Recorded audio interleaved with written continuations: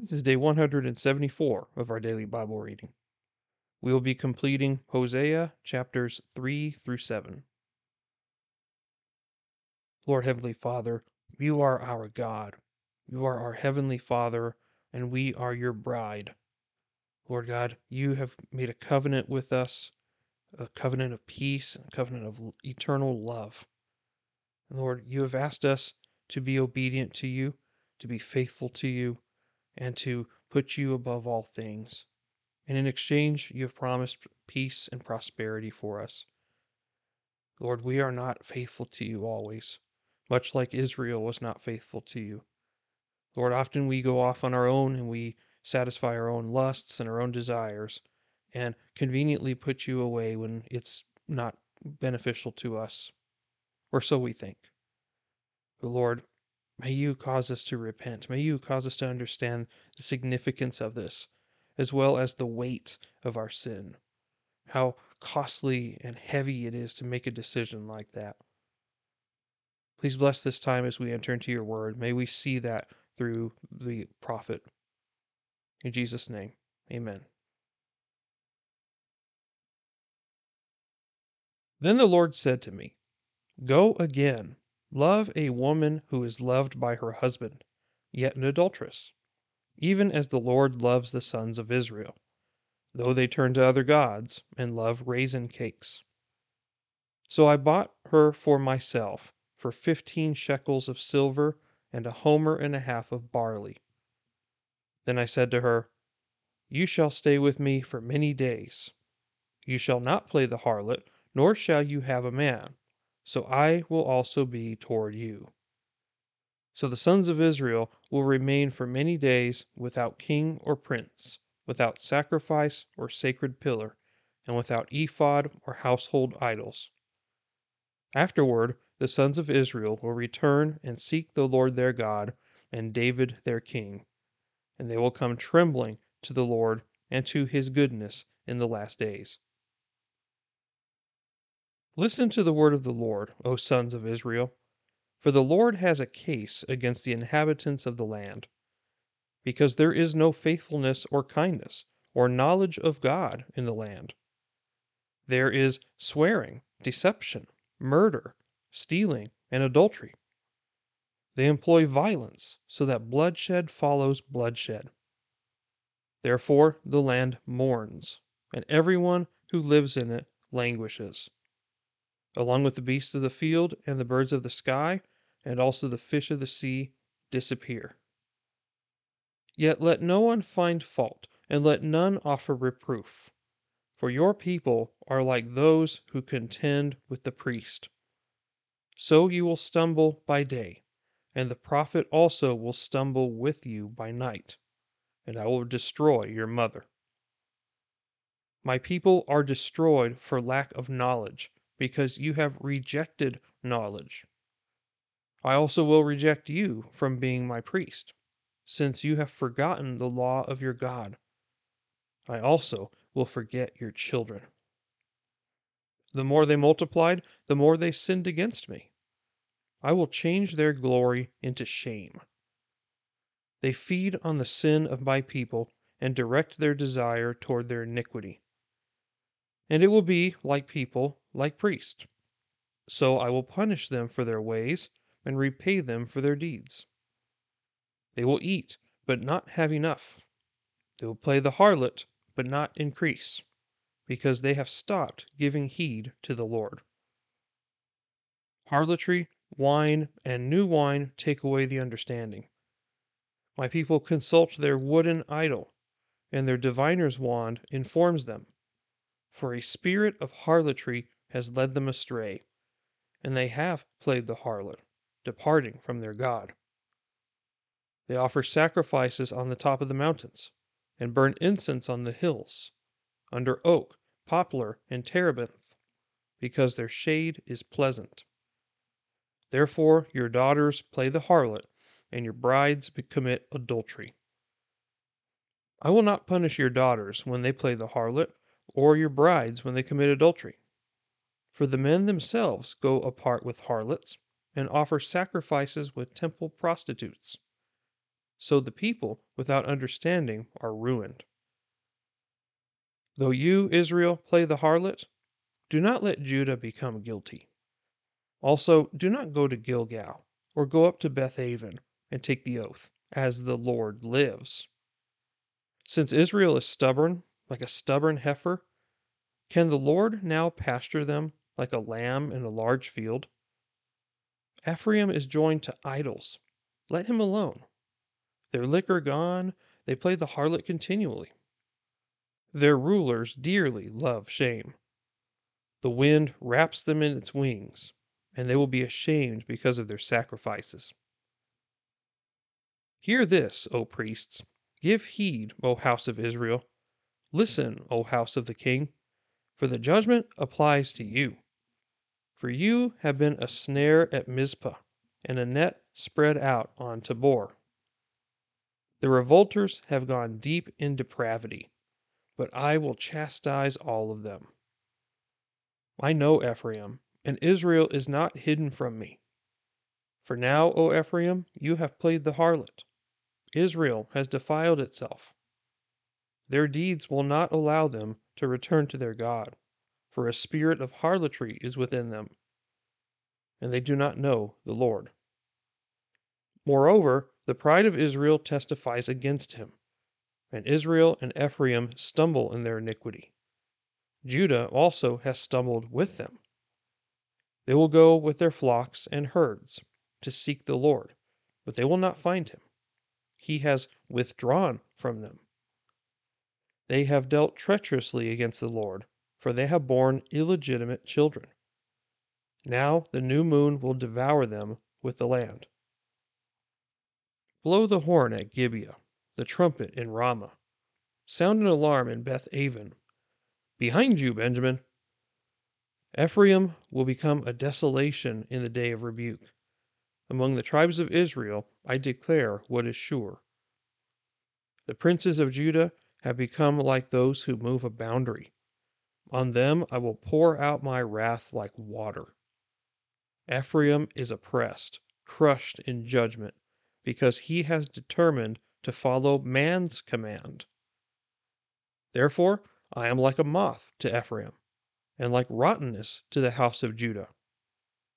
When Ephraim saw his sickness, and Judah his wound, then Ephraim went to Assyria, and sent to King Jareb, but he was unable to heal you, or to cure you of your wound. For I will be like a lion to Ephraim, and like a young lion to the house of Judah. I, even I, will tear to pieces and go away. I will carry away, and there will be none to deliver. I will go away and return to my place, until they acknowledge their guilt and seek my face. In their affliction they will earnestly seek me. Come, let us return to the Lord, for he has torn us, but he will heal us. He has wounded us, but he will bandage us. He will revive us after 2 days. He will raise us up on the 3rd day, that we might live before him. So let us know, let us press on to know the Lord.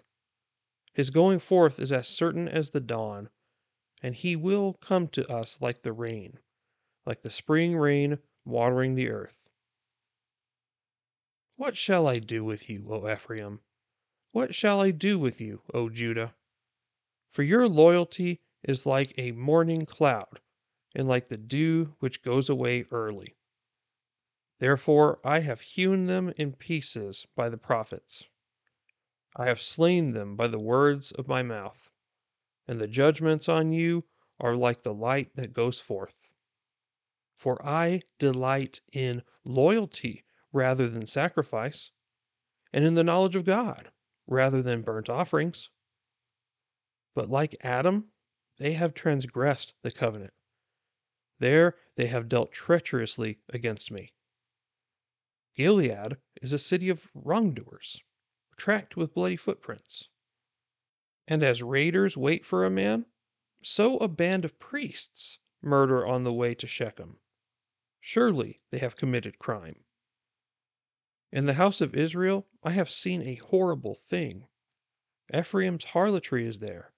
Israel has defiled itself.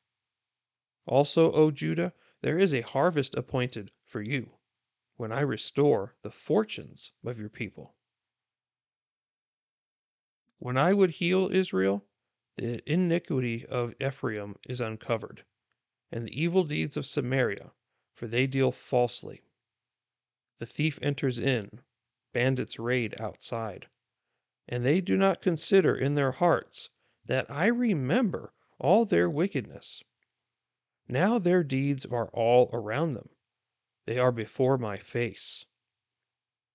With their wickedness they make the king glad, and the princes with their lies. They are all adulterers, like an oven heated by the baker, who ceases to stir up the fire, from the kneading of the dough until it is leavened. On the day of our king, the princes became sick with the heat of wine. He stretched out his hand with scoffers. For their hearts are like an oven as they approach their plotting. Their anger smolders all night. In the morning, it burns like a flaming fire. All of them are hot like an oven, and they consume their rulers. All their kings have fallen. None of them calls on me. Ephraim mixes himself with the nations. Ephraim has become a cake not turned. Strangers devour his strength, yet he does not know it.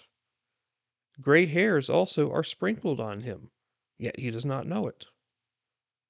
Though the pride of Israel testified against him, yet they have not returned to the Lord their God, nor have they sought him for all this.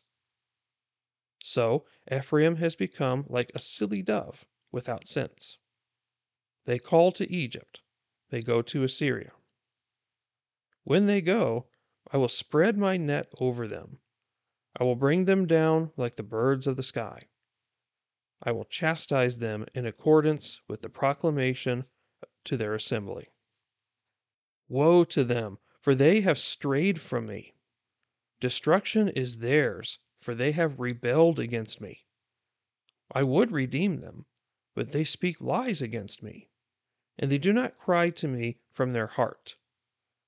When they wail on their beds for the sake of new grain and new wine, they assemble themselves.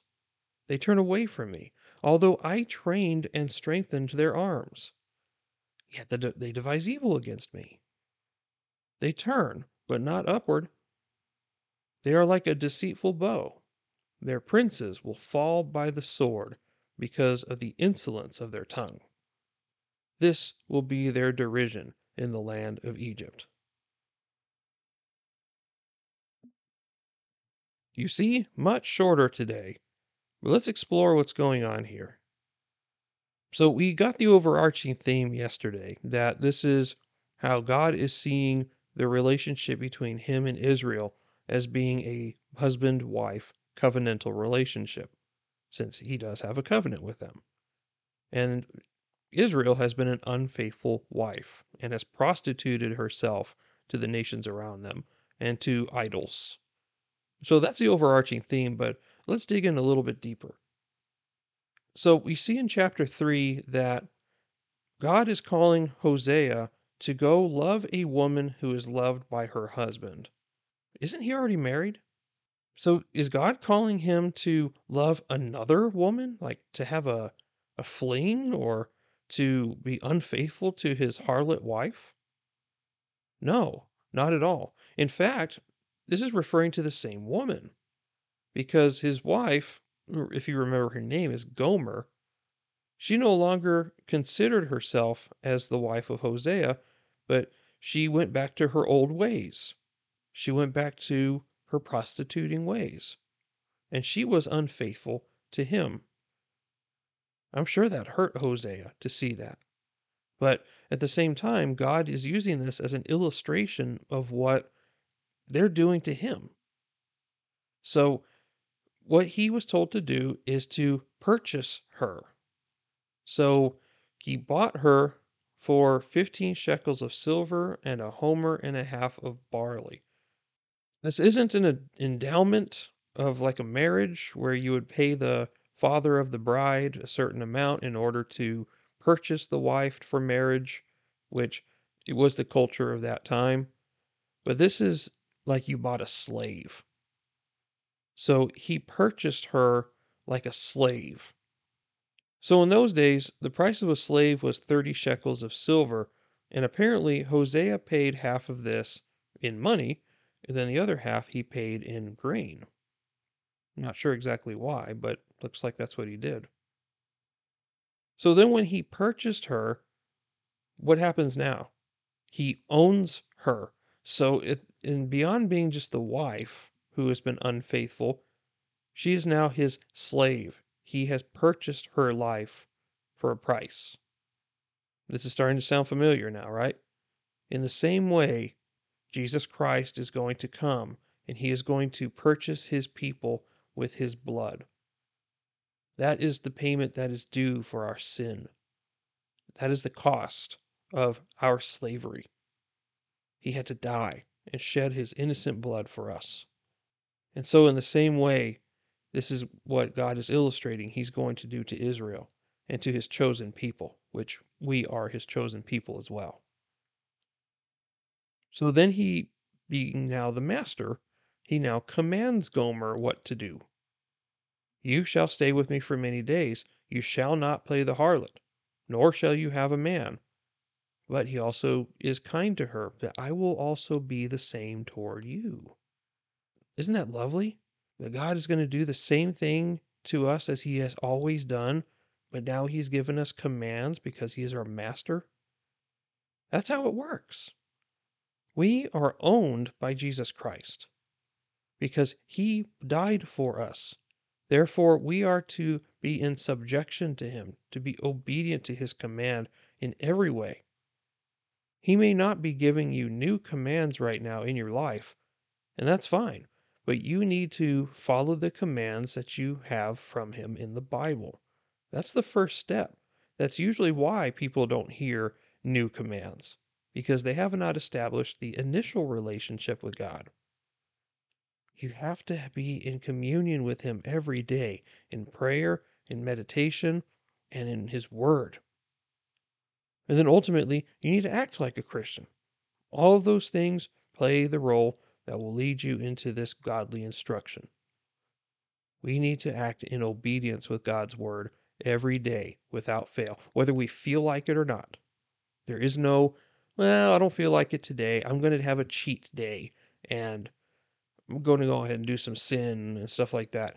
No, there's no more of that. That is a sign of a lack of maturity. We cannot be those people. We need to be steadfast in the Lord, and we need to be in complete subjection to Him. A master has complete control over his slave, and the slave doesn't have a will of his own. A slave only obeys the master or risks punishment. That's as simple as it should be for us. If we see it like that, that's how we should treat it. Then it says here in verse 4, the sons of Israel will remain for many days without king or prince. So he's going to take them into exile, as we know. Then in verse 5, afterward the sons of Israel will return and seek the Lord their God and David their king. Wait a minute. David's been long dead at this point. Of course, they're talking about the Messiah, Jesus Christ. God will reassemble his people, and Jesus Christ will enter into the world. And they will come trembling to the Lord and to his goodness in the last days. Last days always being the end times. Chapter 4 is basically an indictment of judgment against the nation of Israel. So, why are they in trouble? We already know the answer, but again, we need to review what God is saying here. In verse 2, there is swearing, deception, murder, stealing, and adultery. They employ violence so that bloodshed follows bloodshed. That sounds like the American nation right now. And we're not that far off from being judged, like we've talked about many times before. We are on the brink of being there, but we need to be strong in the Lord and we need to fight against that. We need to preserve the moral holiness of God.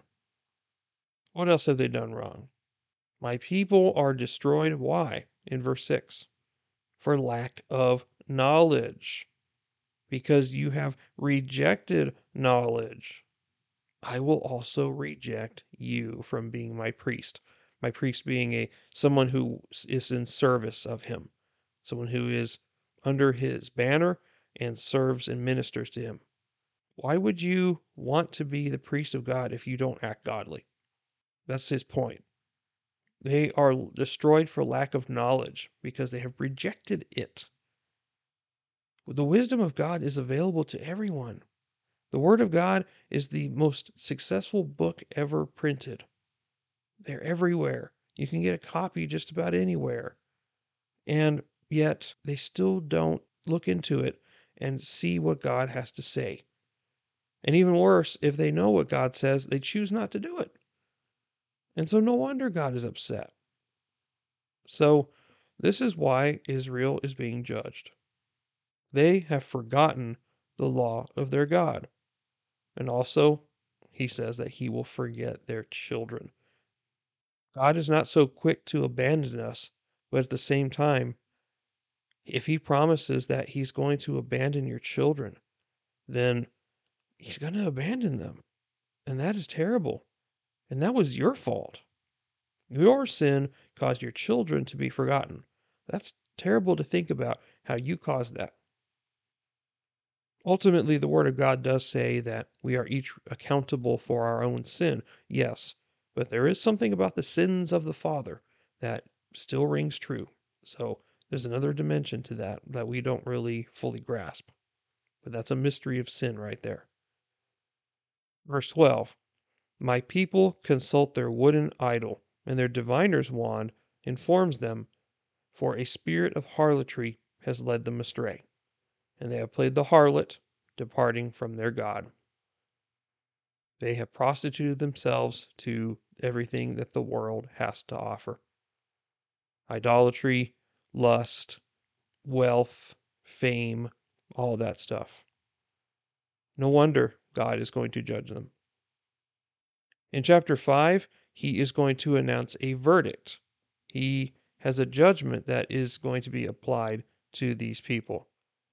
Even the priests and the kings are being condemned because they are practicing the same things. Their leadership is corrupt to the core.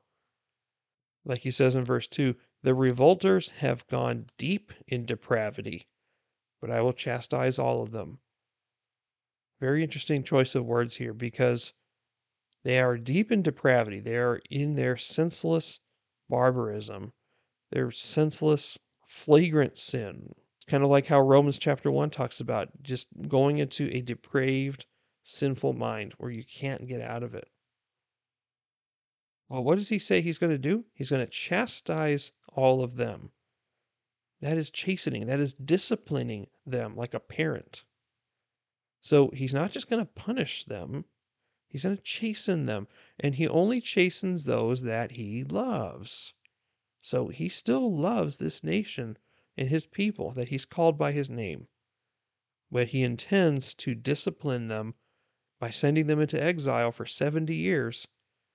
And then at the end of their 70 years, they're going to come back and they're going to worship the Lord properly. That is the intent behind this. Again, you see this at the end of chapter 5 on verse 15. I will go away and return to my place until they acknowledge their guilt and seek my face. In their affliction, they will earnestly seek me. They will be afflicted with exile and slavery in some other places. And with that, they will call out to the Lord. Just you watch, is what he's saying. He's going to leave them to go their way, but he's not going to abandon them. But he's calling for them to repent and return. They acknowledge their guilt and seek my face. That is repenting and returning, which is key to change. That is what needs to happen if we are in sin. First steps need to be repentance and returning to the Lord. So then we go to chapter 6. This one's an interesting chapter because at first it seems really interesting. You even see in verse 2 that it's a prophecy of what Jesus is going to go through. He will revive us after 2 days. He will raise us up on the third day. That sounds like the resurrection of Christ. So all of this sounds very nice, verses 1 through 3. But then what is God's response in verse 4? What shall I do with you, O Ephraim? What shall I do with you, O Judah? For your loyalty is like the morning cloud and like the dew which goes away early. He's calling them out for being insincere and lying. They attempted to sound righteous and make a claim that they're going to return to the Lord, but God knows the heart. And God is showing them that their heart is not for Him. It is all fake, it is all lip service. They don't really mean this because they're taking advantage of God's benefits rather than who He is. And God doesn't like that. That is not what this is about. And unfortunately, that's what a lot of people in church do today. They come to church for the benefits of God, but not for God Himself. They come for the peace. They come for the forgiveness. They come for the salvation. They come for the spiritual gifts. But yet they don't care about the Lord their God. They only care about what He can do for them. And that's terrible. That makes Him just a holy force of some kind and a worldly God, just like all these other religions, instead of being the one true God who deserves all our praise and glory.